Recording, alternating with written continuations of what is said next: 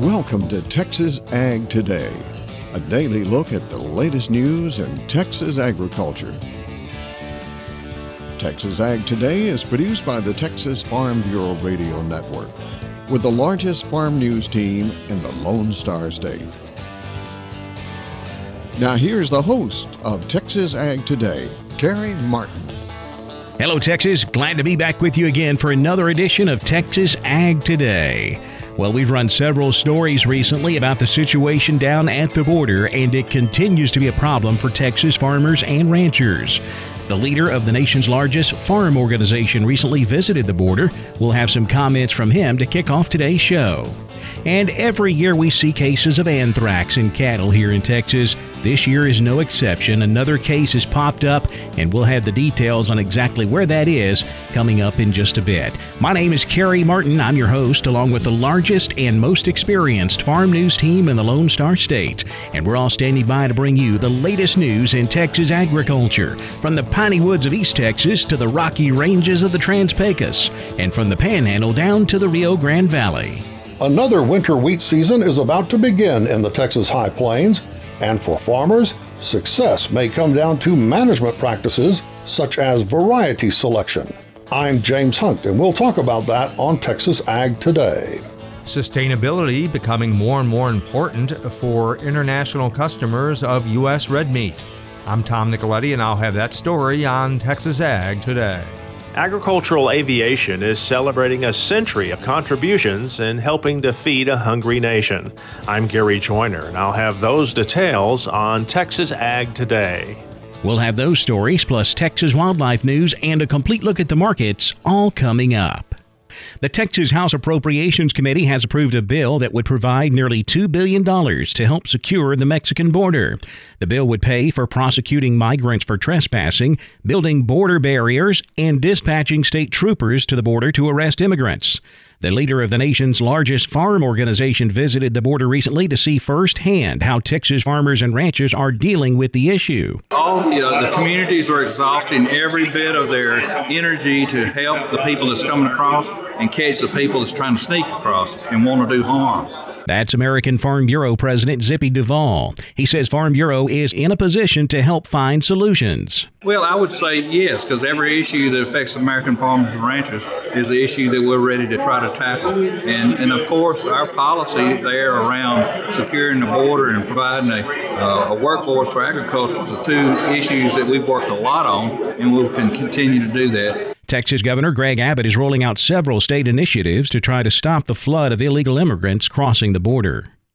Another case of anthrax has been reported here in Texas. Jessica Domel tells where. A third animal in Texas has tested positive for anthrax. According to the Texas Animal Health Commission, a horse in southern Armstrong County, that's southeast of Amarillo, tested positive August 20th. As a result, the property where the horse was kept is now under quarantine. Other livestock there are being vaccinated. Dr. Andy Schwartz, executive director of the Animal Health Commission, said they're closely monitoring the situation, and they encourage other producers in the county to consult with their veterinarian if they have questions or concerns about anthrax. Anthrax is a bacterial disease caused by an organism that can occur naturally in the soil. In Texas, it is most often found in the southwestern area of the state, in Crockett, Valverde, Sutton, Edwards, Kinney, and Maverick counties. This third case is outside that area, but Dr. Schwartz notes there was a case of anthrax in a bull in Armstrong County last September. Symptoms of anthrax include acute fever and rapid death. A vaccine is available. Livestock owners are encouraged to contact their veterinarian if interested in the vaccine. For the Texas Farm Bureau Radio Network,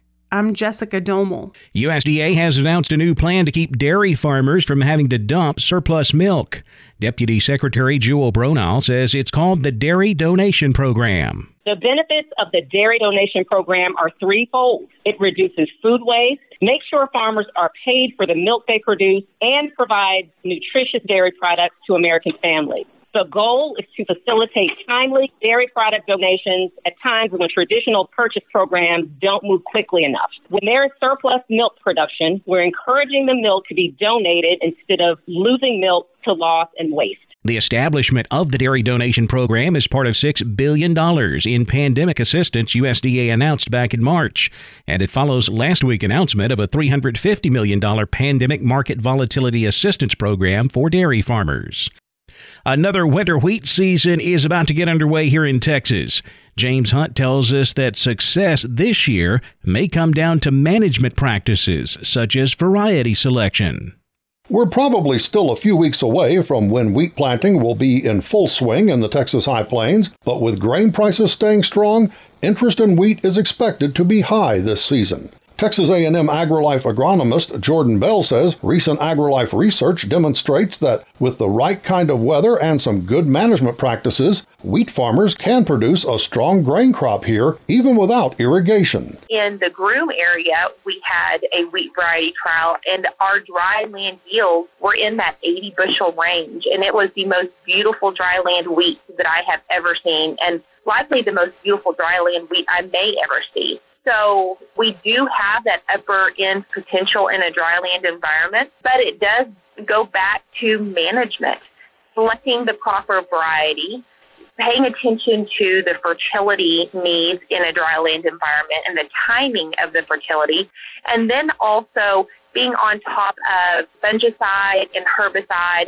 and really just those pesticide programs. In the management practices Dr. Bell listed, she mentioned variety selection. And to help farmers with that, AgriLife recently released its annual Wheat Picks list with analysis of the top-performing varieties for our region. Farmers can obtain that publication online or by calling their local extension office. And those AgriLife wheat variety picks will also be the subject of a presentation Dr. Bell is giving at the Randall County Ag Day and Crops Tour coming up on Tuesday, August 31st in Canyon. That's a free event, and you can contact the Randall County Extension Office for a full list of the day's activities and to RSVP your attendance. I'm James Hunt on the Texas Farm Bureau Radio Network. Sustainability is growing in importance in the international meat trade. Tom Nicoletti explains.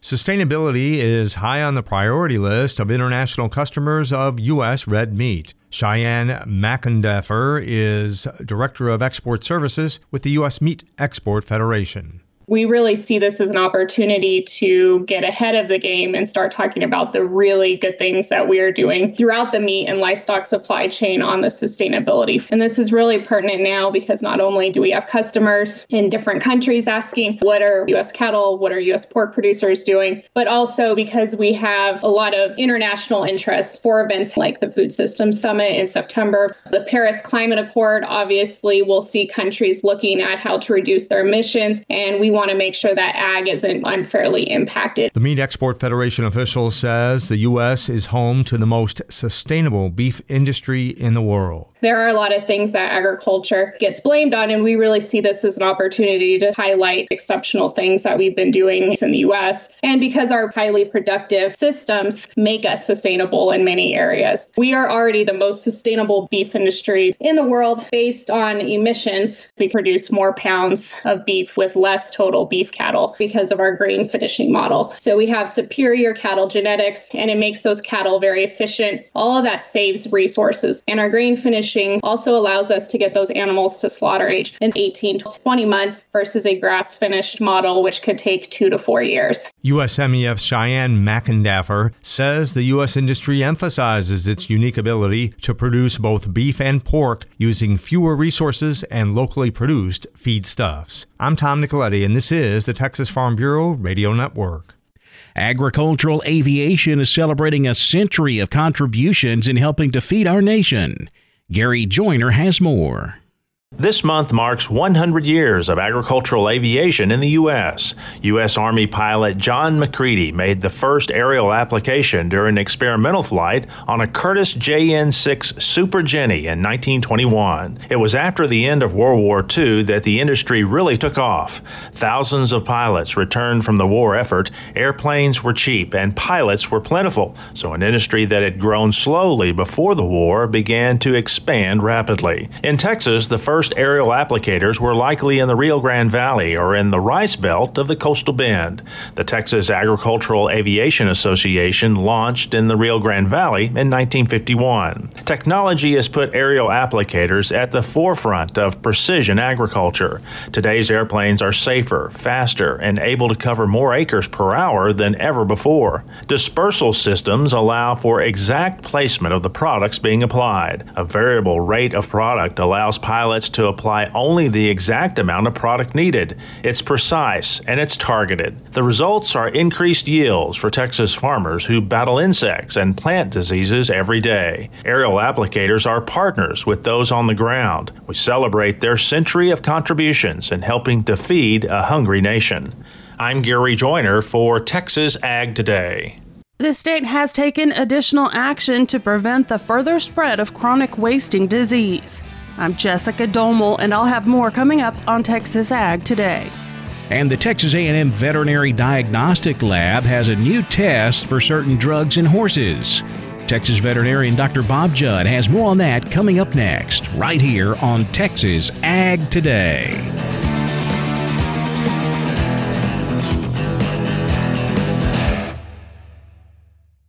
After my first car accident, I feared the biggest damage would be to my wallet. I expected a mountain of bills and a long, drawn-out process. But my Texas Farm Bureau insurance agent was there when I needed her and helped me get back on my feet and in my car in no time. Instead of a hassle, I got reassurance and a quick recovery. Visit Texas Farm Bureau Insurance today at tfbinsurance.com to find an agent who's there when you need them most. Coverage and discounts are subject to qualifications and policy terms and may vary by situation. We're keeping you informed on everything happening in Texas agriculture on Texas Ag Today. The Texas A&M Veterinary Diagnostic Lab can now test for certain drugs in performance horses using hair analysis. Veterinarian Dr. Bob Judd explains. The horse racing industry has multiple drugs and medications that are banned from use or banned from being in the horse's system at the time of the race. By using hair, the lab can determine if the horse has been treated with a class of drugs called beta-adrenergic agonists, such as albuterol, clenbuterol, ractopamine, bambuterol, and zilpaterol. Certain drugs bind to melanin in hair and can be detected months or even years following administration of the drug. This is one technique that allows the regulators of the racing industry to check for banned drugs administered long after the race that are likely not in the patient's blood or urine at the time of the race. Segmental analysis can be performed on hair to create a drug profile that can determine if a drug was given and approximately when it was given to the horse. Dr. Mays indicated equine hair grows about 2 centimeters per month, or about 3/4 of an inch, and mane and tail hair is measured from the root and cut into 2 centimeter segments, and detection of the drug in these sections will allow the lab to make a timeline and determine when the drugs were administered. So if you were buying a racehorse or any performance horse and wanted to see if the horse was given these illegal medications over the last 4 months, hair analysis could help. However, hair analysis does not help diagnose nutritional deficiencies, such as lack of minerals. Although lots of people on the internet are selling equine hair analysis to diagnose almost every equine condition, there is no evidence to support the use of most of those claims. I'm Dr. Bob Judd on the Texas Farm Bureau Radio Network. Texas has taken additional action to prevent the further spread of chronic wasting disease in our state. Jessica Domel has the details in today's Wildlife Report. The Texas Parks and Wildlife Commission has approved the creation of new chronic wasting disease containment and surveillance zones and the expansion of an existing zone in response to recent cases of chronic wasting disease in both wild and captive deer populations. One of the new containment and one of the new surveillance zones will cover portions of Lynn, Lubbock, Garza, and Crosby counties. Mitch Lockwood, the Big Game Program Director for the Texas Parks and Wildlife Department, explains the need for that zone. CWD was detected in an 8.5-year-old mule deer buck on the east side of Lubbock last February. This was a free-ranging deer that was exhibiting clinical symptoms indicating that it likely had the disease for a couple of years or so. Despite a fairly aggressive surveillance program in this area of the state for the past 6 years, more intensive sampling in the immediate area where the CWD positive deer was located is necessary to begin to get an understanding of the geographic extent and the prevalence of the disease. New CWD zones were also approved for portions of Hunt, Kaufman, Rockwall, and Van Zant counties after CWD was found in a deer breeding facility in that area. The commission also approved expansion of CWD zones in South Texas in Uvalde County. Next, we'll move to Uvalde County, where CWD has been detected in 3 different breeding facilities located on 2 premises. The locations of these facilities on average are about 25 miles from our existing CWD zones to the east. Hunters who harvest deer within any of the current or new CWD zones will be required to bring their deer to a mandatory check station to be tested. Deer carcass movement restrictions will also be in effect. For the Texas Farm Bureau Radio Network, I'm Jessica Domel. The live cattle market continued its slide downward on Friday, but we did see an uptick in feeder cattle. We'll take a closer look at all of the livestock, cotton, grain, energy, and financial markets coming up next. Keep it right here on Texas Ag Today.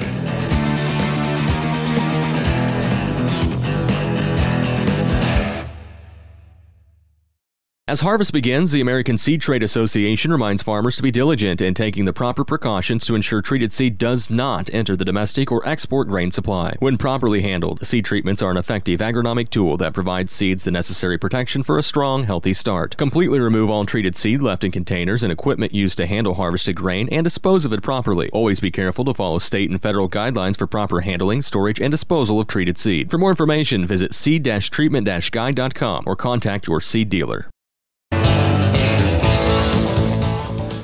We're giving you the market information you need on Texas Ag Today. The live cattle market continued its slide downward on Friday. We finished in negative territory in just about every contract, but we did see an uptick in the feeder cattle market. That was a nice change of pace for the week. August live cattle dropped $1.27 on Friday to close at $1.22 even. The October down 47, $129.12. December live cattle down 30 cents, $135.32. September feeder cattle up 20 cents, $164.65. The October up 15 at $168.42. November feeders up 30, $169.95. The cash-fed cattle market somewhat slow last week. Texas cattle feeders reporting 4,057 head sold. Those cattle brought as high as 123, so that is a buck higher compared to the previous week. When you look around at other areas of the country, we saw some sales out of Nebraska at 130 early in the week, but that tailed off a bit. Most of the cattle sold up north brought 128, $2 lower compared to those earlier sales in the week. Dressed sales up north, 202 to 208, most at 206. Boxed beef on Friday was lower. Choice down $1.58, $345.69. Select down $4.13 at $315.46. Now let's check the auction barns. We're walking the pens with Larry Marble. When you hear the cattle beller, it's time to talk to Cousin Brian Litzman at Seguin Cattle Company. Cattle and sheep and goats on a Wednesday. Cousin Brian, how'd that Wednesday sale turn out? Market was good again, Larry. You know, the quality of the cattle, they're fleshy coming out of just a fantastic summer. I don't know when we're going to run into condition on cattle. It probably will not happen this fall. The market is solid. It doesn't matter whether it's packer cows or calves. I do not know where this thing is going. Bull yearlings, they've never been this high during this time of the year. Let's walk those pins. On them good 2 to 3 weight steers, they brought from $1.65 to $2.14. The 3 to 4 weights, $1.51 to $2.13. 4 to 5 weights, $1.37 to $2.04. 5 to 6 weights, $1.32 to $1.72. 6 to 7s, $1.25 to $1.56. $1.46. And the 7 to 8 weight steers, $1.16 to $1.42. On the heifer mates, 2 to 3 weights, $1.24 to $1.70. 3 to 4 weights, $1.48 to $2.11. 4 to 5s, $1.33 to $1.63. 5 to 6 weights, $1.29 to $1.82. And the 6 to 700 pound heifers, $1.31 to $1.80. You get it on them Packer cows, the utility and commercial, they brought from 65 to 80. We really didn't have that many pairs. They all brought from 650 to 900. Good high yielding bulls, they brought up to 98 cents. In the sheep and goat market, good nannies, they brought from 205 to 275, with good kids bringing up to 405. And you get to the door per ewes, they brought from 140 to 195, with those good lambs bringing from 290 to 320. Tell everybody how to get a hold of you for next week. Give us a call at 830-379-9955, or you can call me on my cell phone at 830-305-0652. Maybe that's it for Walking the Pens. I'm your host, Larry Marble. We are a production of the Texas Farm Bureau Radio Network. Good day. Thanks, Larry. Now back over to the futures market, where lean hogs took a big jump on Friday. The October contract up $2.82 to close at $90.72. December hogs up $1.65, closing at $83.05. Class 3 milk was steady to lower. August milk unchanged, $15.98 a hundredweight. September milk down 32 at $16.75. The cotton market closed higher on Friday. Nervousness in the market over what Ida is going to do to the cotton crop in the Mid-South. Of course, as of Friday, it wasn't a hurricane yet, but the forecast, as traders were trading the market, was for a possible Category 3 hurricane to hit Louisiana and tear right through that Mid-South cotton crop. So that pushed the market higher. October cotton up 91 points, 96.27. The December up 68 points, closing at 94.84 cents. The corn market finished higher on Friday. September corn up 5 1/4, $5.58. December corn up 3, $5.53 3/4. The wheat market had a pretty good week, but we did end lower on Friday. We're still sitting above $7 on both hard and soft wheat. That's near 7-year highs, so still a lot of strength in this market. September Kansas City wheat down 3 1/4, $7.12 1/4. New crop July wheat down 2 at $7.12 a bushel.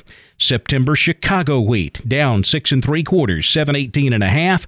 The July 22 crop down 2 cents, $7.18 1/2.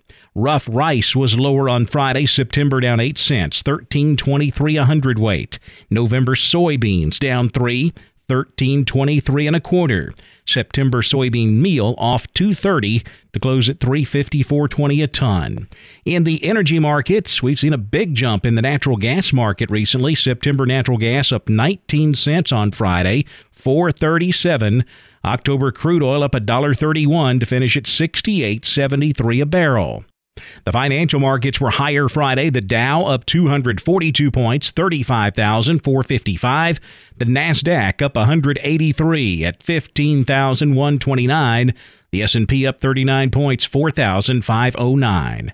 That wraps up our look at the markets, and that wraps up this edition of Texas Ag Today. Don't forget, we'll be right back here next time to bring you all of the latest news in Texas agriculture.